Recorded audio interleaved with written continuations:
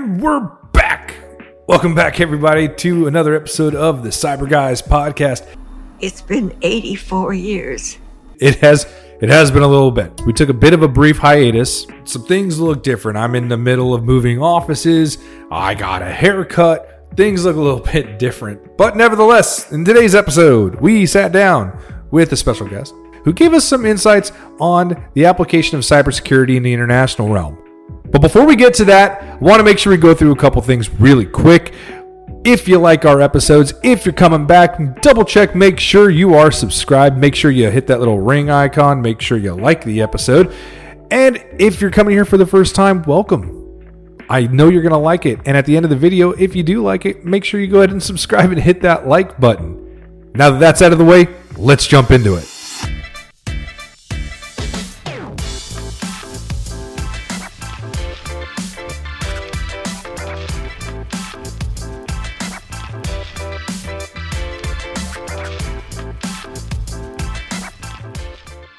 I'm absolutely thrilled that we have joining us today Monica Price.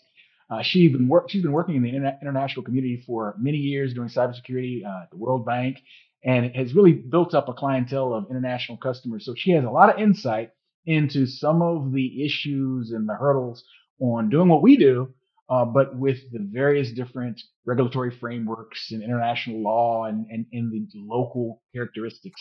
So let's just give a warm Cyber Guys welcome to Monica Price. Monica, so glad to have you with us. Thank you. Thank you, guys. Welcome to the show, Monica. Thank you. I'm really excited. All right. So I gave a little quick blurb, but please tell us, how did you get into the international side of cybersecurity? Well, so first I probably have to tell you how I got into cyber, which was by accident. I've always been kind of a techie, but I got laid off. I guess this must have been about 25 years or so, out of a job that I was doing more like the medical stuff. And someone said, why don't you go and, apply for this job working for the World Bank? And I was like, I don't want to work for a bank. And I think what I knew about that job then was probably very little. I thought it was a bank. So I started working for them doing help desk tech support. So that's how I started, understanding how technology works and things like that.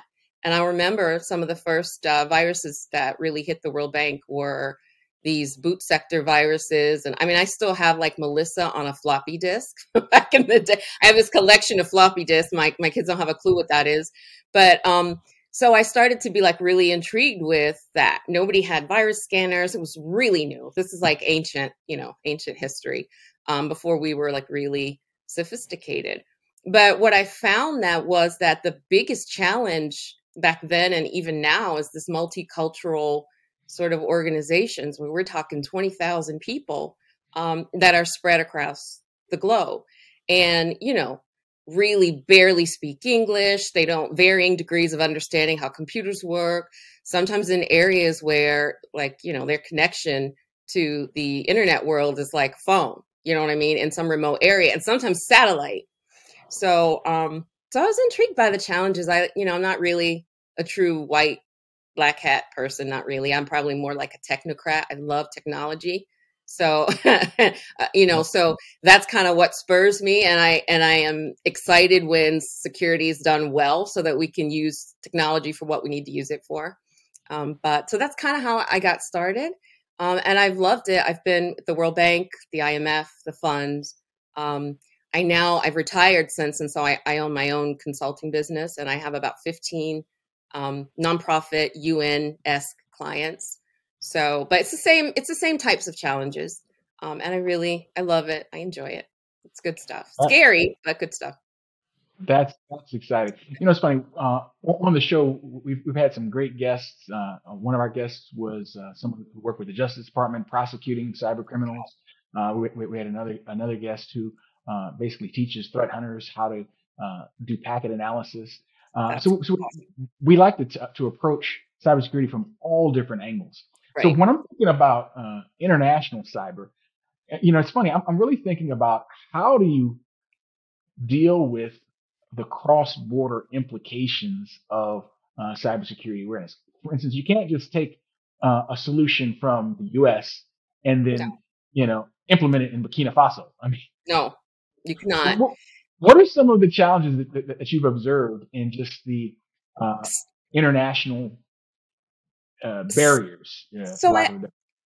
I think the obvious ones are like physical barriers to start with, right? I mean, there are places where there is no real good um, legal infrastructure to say who owns what side of what border. So, like a physical border.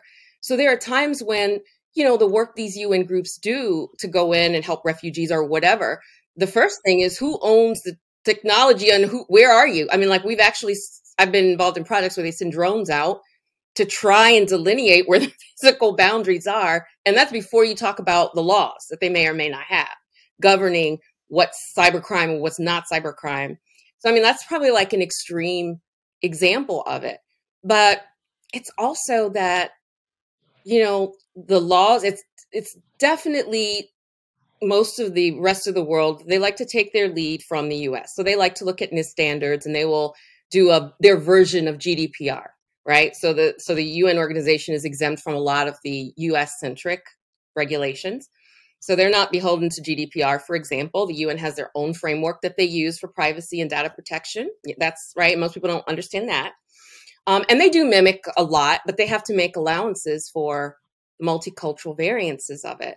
And it's not just the technology is a challenge. So like you mentioned how security is like holistic. It has to be a holistic because you're dealing with cultures that will create risks that you would never even have thought of, like, in the United States of America. So if the culture is to not be on film or to not take pictures for, like, I've been some places where I've been told, put the camera away because there's, some evil spirit in it. Like really think about how do you secure that? And then if we talk about like the UN organizations, they don't really have trade secrets. Their biggest risks are reputational ones. They have secrets for sure. they have some really scary ones, but they're not trade secrets. It's not like their business model. That's their differentiator. If something goes wrong, they're going to have access to the private secrets of some of the different countries that are party to this, UN family. So there's also that. That's interesting. That makes it That's challenging. interesting. That kind of brings up a question because I've become aware of the fact that when it comes to compromises to security or even crime in the nonprofit community, there's a greater fear of reputational risk. Just as example, I know of a situation where someone was embezzling funds from a nonprofit, and rather than risking that information uh, getting out, that their donations were being stolen by an insider, they just quietly fired the person and moved on and didn't want anyone to see it. The same thing kind of happens in cybersecurity, where the fear of their breach being seen by others is greater than really their concern over what was actually breached or what was actually compromised. Is that something that you were kind of alluding to there? So yeah, so that's very true. I think that's probably true outside of UN organizations and inside, depending on what is stolen. And if your business is high tech and you're Amazon or something, you really don't want to talk about breaches. But definitely nonprofit, that's very true. It wouldn't surprise me to hear stories that people were not, that information that was published was not brought forward, but quietly handled. There's a lot of different types of risks. So we talk reputational risk, but if I could just bring that down to what that really means. Yeah, So great. some of the international organizations, for example, they're responsible for taking care of refugees, and those locations are highly secret, right? So there's sometimes when you can't divulge where refugee camps are or where families are for political, and physical safety reasons.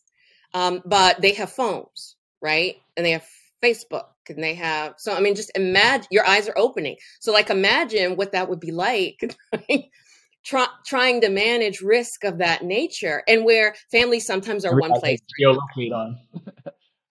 And so that's just like, like really one example. But then on the back end, so like at the business level, how do you explain reputational risk? Like financial risk is already, I mean, could sit here and argue with you that a lot of that's quantitative, qualitative stuff is subjective already. That's before we talk about the risk of my reputation that I can't put a dollar to, right?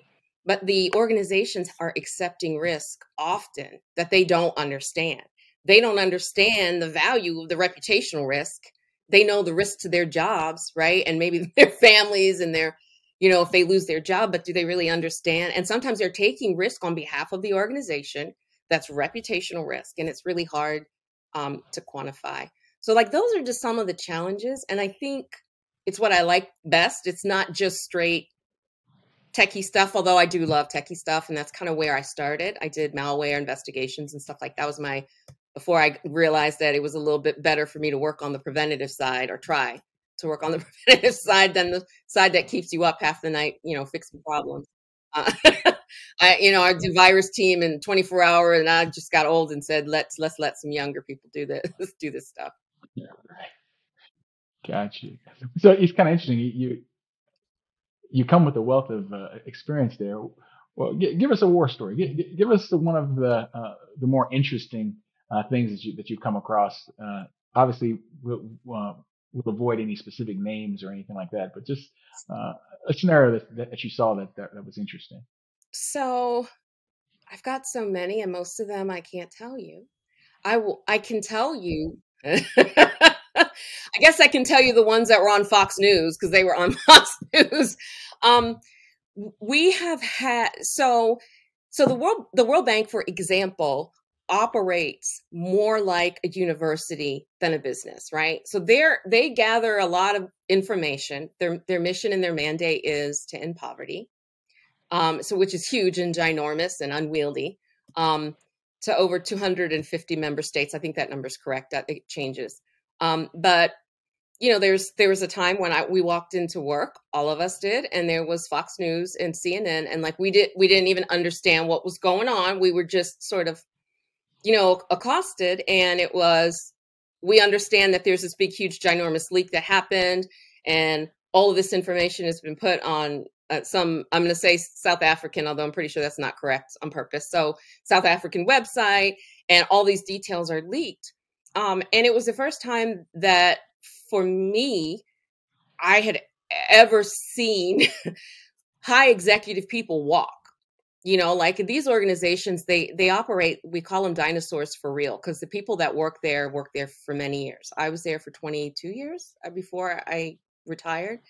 But most people had been there their entire careers, and they moved from other countries. So they are here with their families. They're embedded in the United States. So losing, jobs and things like that, that's like a big thing. That's all uprooting. So I would say that was probably one of the worst working days ever. Everybody's covering themselves. Nobody's at fault. We're not getting anywhere with what the actual problem was. So, I mean, I guess that's not like really horrible, but for me, I remember that clearly. Those days were terrible. It was like a week. We weren't allowed to talk to anybody. We had police escorts in and out of the IMF building, so for me, that was like a big eye opener to what could really happen. And like I said, these UN and the nonprofits, they house so much information. I mean, if you look at the news right now and you're looking at what's going on, for example, in Russia and Ukraine, UN organizations are the ones that are going in and they're saying this nuclear facility is now safe. There's a lot of sort of scary things that could happen if we're not careful. Yes, absolutely. Now it's interesting. Something I always notice and always think about when it comes to major incidents like that is, it makes for strange bedfellows, so to speak.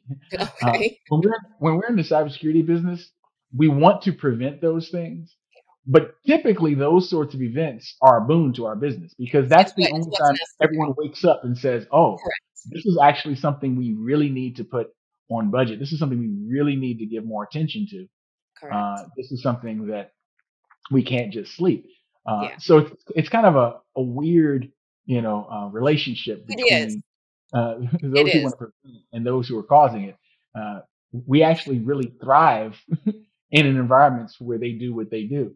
Well, it's a tightrope. There's a tightrope balance to it, because what I will say is, and I say this when I get to speak about cybersecurity, if it's done well, I've been in organizations where it's not done well at all. It's just a mess. Sure. And I've been in organizations where it's done almost textbook. Those are really interesting ones. But when it's done that well, nobody hears a thing.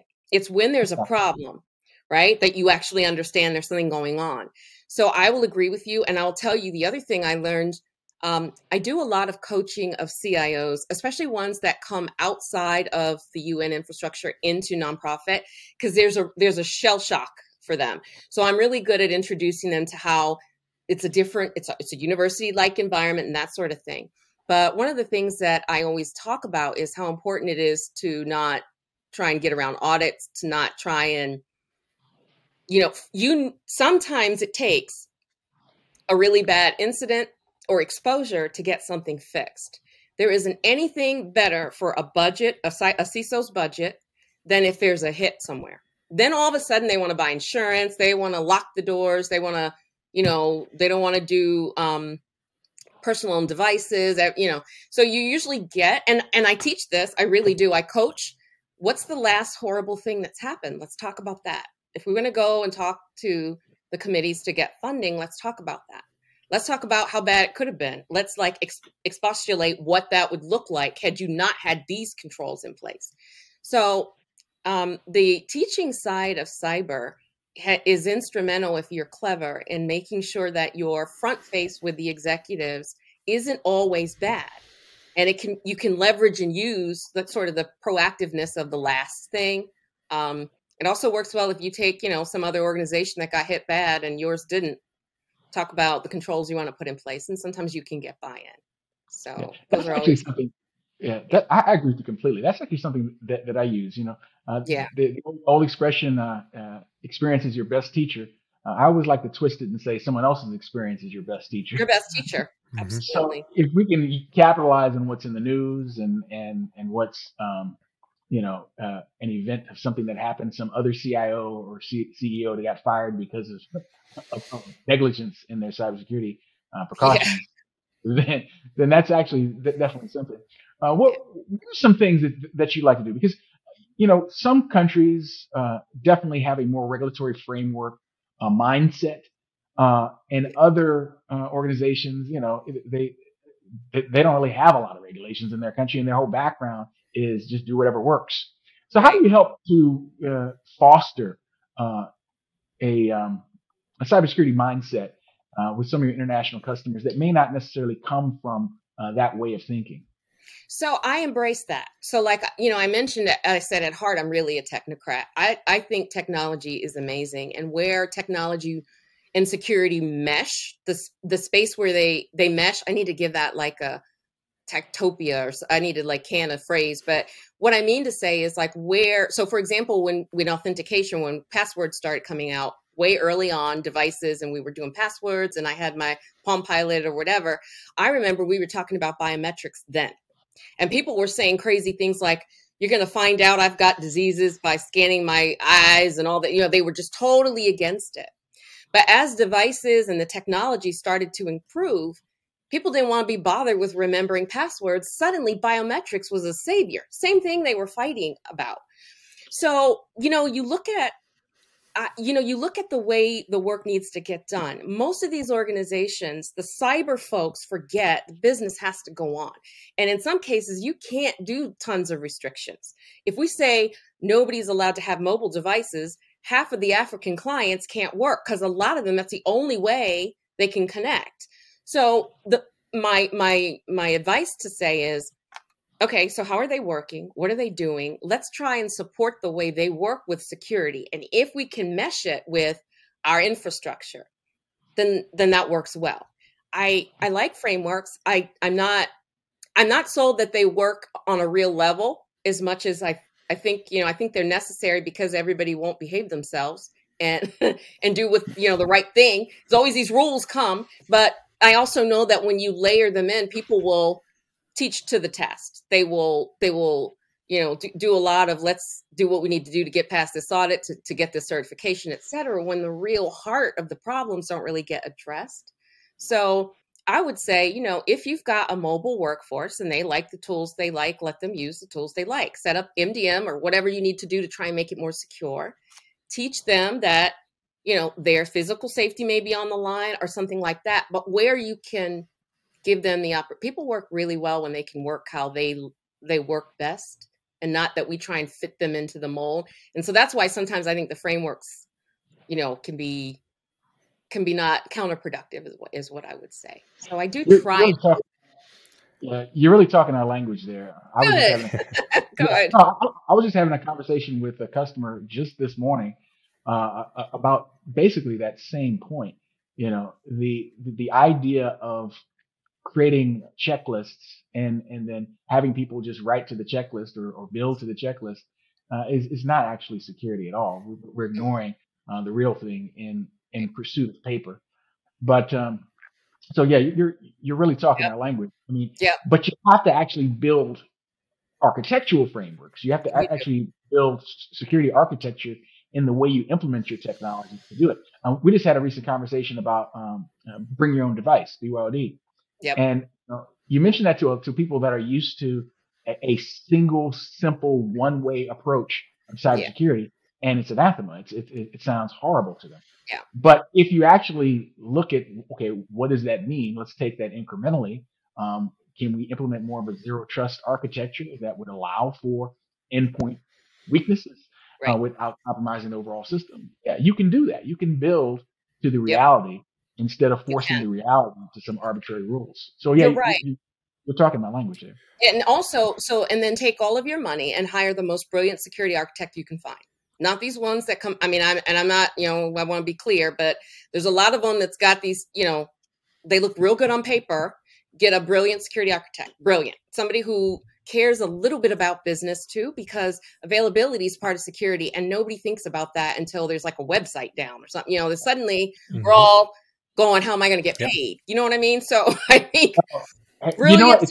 I work with some brilliant security architects, and they are let's enable the business. Let's understand it and let's enable it. There are people who are bridges. I like to think of myself as in that space more than my value to technically do something, right? I can code if you make me, but I don't want to do that. I'm better at saying, what are you trying to do? And how do you like to do it? And let's build a security framework around that. And let's map it up to this framework and say, okay, this works. This is going to work. This is going to really work. And I think that's just a better approach than others. But that's where I think you'd spend the money. These techs come and go. And right now it's, in the beginning, these certification programs weren't there. I remember I got my CISSP because somebody said I couldn't. And then after that, I couldn't have cared less about it. I just wanted to work. I wanted you to put me in front of a computer and let's work this out. But that's a whole other story. But I think security architecture is a really good place. Business risk people, that's where you spend your money on these people. They're going to save you a lot of heartache with this whole mentality that, but the framework says, and I used to be an auditor for one of the top consulting firms. I've worked with the best there is. I really have. We brought them in. I've hired them. I've worked on projects with them. They come from really great schools. And then if you were to throw them in a real world problem, they would have trouble. They would struggle a bit. Yeah, that's a really good argument against relying solely on frameworks in any space, because you often get people that are constructing operations to meet the checklists that fit the framework, and that impacts business operations pretty negatively. And we run into that all of the time, where we have to balance, mission criticality, right? Getting somebody to do the job they're supposed to do versus actually securing the environment which they're trying to do the job. Right. And so one plug, I mentioned the consultants, but McKinsey is also one of the big ones. I have to say this for them. They probably spent more time than I've ever seen any big consulting firm just understanding the business before they come in. Typically, these guys come in with their checklist. They haven't heard you. They don't know what the work is. They don't know, I will say McKinsey was good at that. So if you've got $1 billion to pay them to come in and work with you, I'm keeping it real, and they know. But, but other than that, you're absolutely right. Yeah. It's funny. You said something that it makes me chuckle because, I teach a lot of introduction to cybersecurity type classes or the CISSP certification course and whatnot. And so we always talk about the security triad, confidentiality, integrity, and availability. And it's funny, I always take a moment and ask my students, they're usually already cybersecurity professionals. I usually just take a moment and ask them, which of the three is most important? Right. Confidentiality, integrity, or availability? And it's funny. Yes, You'll have yes. people going on and on about integrity or on and on about confidentiality. Everybody says confidentiality, right? And then I just ask a simple question. Who spends millions and millions of dollars just to hide the information? No, you spend millions and millions of dollars to access the information. Availability is the undercurrent of everything. Without availability, there's nothing to make confidential or to maintain integrity on. So the idea of making the business impact front and center is so important, and it's so Correct. often missed by a lot of cybersecurity folks. So, and it is a problem. It's the problem with, so I spend time communicating with CIOs. The ones that are techies are difficult. I will tell you, the ones that come from the business that need to understand just like fundamentals of security and CIA and they're easier to work with. The techies are harder to work with because their mind they're not, business people are just totally different personalities, and they look at things differently. They look at challenges and problems, and they look at opportunities. They're not looking at, all this restriction is what I'm trying to say. And it's really hard. You hire these cybersecurity people, and it's difficult to have them understand, bottom line, the work needs to get done, or even like opportunities. So like what I was saying about, about access, it's like there are opportunities we're missing here. If we say work how you want to work, we're looking to see, so we want to do classification. So for example, we want to put together a classification structure, but instead of saying, here's what we have secret, top secret, and this, turn on some DLP and take a look at what they're doing. Look at where the data is flowing. Look at what they're doing with what, then get a sense of how they work, then build your classification structure. That works better. It works a lot better than trying to fit things into the mold. Availability is hyper important in that instance, because what I've learned just from that my work doing classification schemas and data privacy is people are making everything super secret because they don't understand what the classification schemas are, because we threw it at them and we didn't first look at how they work. But we've got technology that can help us do that, to see where they're, do I need to tell them to stop forwarding stuff to their email? Are they even doing that? I mean, like those types of things to kind of take some time to get to know what the business is doing. That's not really what techs do. And so that is a little bit harder to sell than getting a business person to talk about cyber. Techies are always enamored with technology. I mean, we are. Give me a button. Give me a widget. That's why they like confidentiality, because crypto is really cool. Like, I mean, really. I'm going to tell you, I didn't care about the rest of that test. I just wanted to do it. That's cool stuff.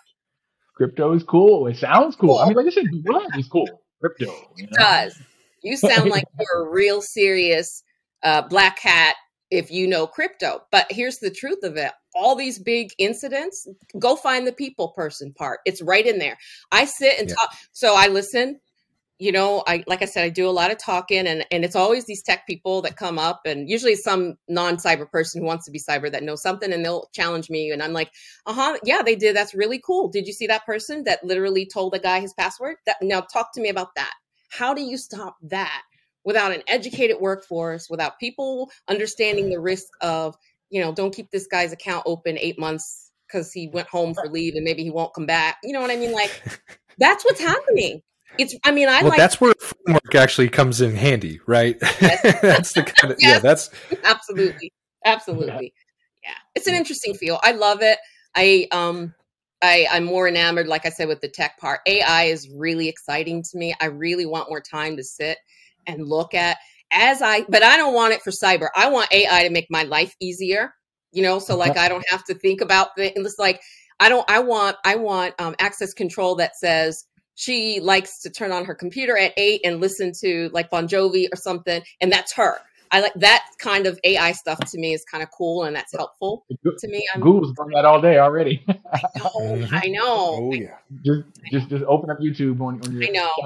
you see Yeah. that they What is it? 5 clicks? I think 5 clicks that can figure out exactly what user you are.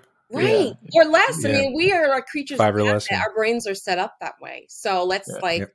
let's do that. Let's know that I need to order paper towels on Tuesday. Let's do that. And then I can spend more time More playing with popular. Mandalorian toys, or something. Good stuff.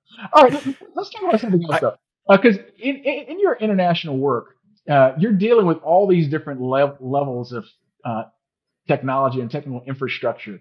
I mean, what you have and what you can rely on in Western Europe versus what you can rely on in Sub-Saharan Africa is night and day. So, how do you broach those realities of technical differentials in the environments of your customers? So first of all, I'm like a really good student. So I do tons and tons of research. So I will research what the local, like I want to understand not just what the guidelines that are applied to this particular area, but where those touch points hit the organization, like where that's going to really matter. And I do tons and tons of research. So I'm organized. That's like, I want to tell you that I'm brilliant and I'm going to remember all of who's doing what. It's a lot to manage at times. It really is. I have to remember, do I talk GDPR or am I talking infrastructure of privacy data protection principles? Like I have to keep switching. So it's a challenge for me. But here's the nice thing. I can take the wonderful what's working from NIST and what's really working from ENISA or some of these other standards. And I can say, you know what they're doing over here? It's not part of your framework, but you might want to consider it. It works well. So I can bring, I can again be like a bridge and say, these are some principles that might work for you. Maybe we can do that and tie this into what you're already doing. But it's hard. It's hard to keep track of it. And then things are changing. I'm not a law expert. I do have friends that are brilliant in this. So every now and then I make a phone call and say, hey, you work with this group, what's happening there? Where it applies a lot, Mike, is in procurement areas a lot. So maybe not the organization, but the organization's interface with somebody's brother's uncle in an area that they need to build a bridge. And there's no real laws on business licenses or privacy or, there's loosey-goosiness there about what is allowed and what's not allowed. And so how do you, and to be quite honest, there are many organizations that they don't have framework. I mean, they're not operating off frameworks. A lot of the NGOs are like that. They're 10 really zealous people that are trying to make something happen, and they're interfacing with a big group like maybe the IMF or the IFC or something, and they're trying to like get some water to some kids at a school, or something like that. So it's a challenge. It's just I'm How do you studious. And then that raises a really interesting point. How do you get around supply chain risk management in areas that are like that? How do you actually address that? You don't. So and if I mean that's yeah, you don't. Yeah. I mean, That's the nature of it. Yeah. Let me tell you, the biggest example of explaining supply chain risk was this pandemic. And it's a non-technical application to say, do you understand what happens when we've got all our eggs coming from this place and these 5 truck companies are all sick? I mean, that's something that I could use to explain supply chain risk. Sometimes you can't get around it. I mean, like there's nothing you do what you can.